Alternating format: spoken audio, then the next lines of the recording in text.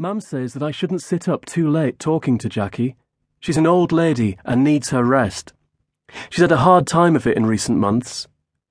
She's lost her husband and her home. She's been under a lot of stress, has Jackie. I shouldn't pester her. Pester her? When Mum says this, I cringe. We're all having lunch together in our country-style kitchen at the pine table. We're having gloopy red tomato soup out of rustic-style, funny-shaped bowls. I open my mouth to protest, but Jackie gets in first. Hey, no problem, Mary, seriously. She holds up her hands and gives me a swift grin. The kid's okay. I like talking to him. And you know me, I'm a terrible sleeper. I'm awake most nights reading. Mum purses her lips and goes back to sawing up hunks of her homemade bread.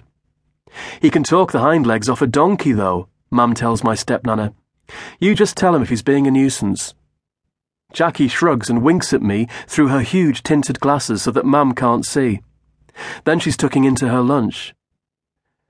The kitchen door clatters and Brian's coming in, filthy and frozen from the garden. He's sawing up old bits of wood to make a kind of run-around compound for the dog. Mum tells him to wash up before he sits down with us. Your Mum reckons it's okay for David to sit up late talking with her. Brian shrugs and smiles at us both. He's got the same easy manner as his Mum. He shrugs and says, whatever. He's lived in England most of his life, but his accent is still tinged a bit American like his Mum's. Even though Brian's lived with Mum and me for over a year now, I still can't get used to it.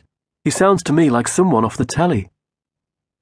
I can't understand what it is you've got to talk about anyway, Mum tells us, plonking the bread on the table. What do we talk about? Jackie and I exchange a conspiratorial glance.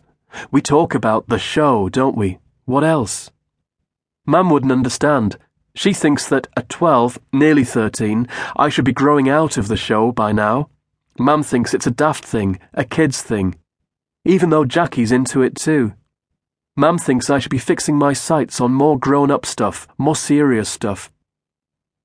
She sighs when I go on about the new season starting on the telly, or when I talk about the new novelisation coming out, or the monthly magazine being late arriving. She can't understand the nature of my addiction at all. But Jackie can. She could see it straight away. Sure, she told me later on, just before bed. I understand enthusiasms. Enthusiasms, she said. I know about obsessions. I know what it's like to be so into something it gets into your gut and you think about it all the time. Jackie told me this while we were sitting in her bedroom. Her room at our house is more like a little bedsit. When she left the home she shared with Brian's dad, she brought some of their furniture and things with her. Most of it, however, she had to ditch, which was sad. But Mum and Brian worked hard to make her room here with us as comfortable and familiar as they could. She brought her husband's easy boy reclining chair and she sits on it, dwarfed in its brown corduroy depths as she talks into the night. I sit in my new usual place on a footstool beside the wooden globe which houses her cocktail cabinet.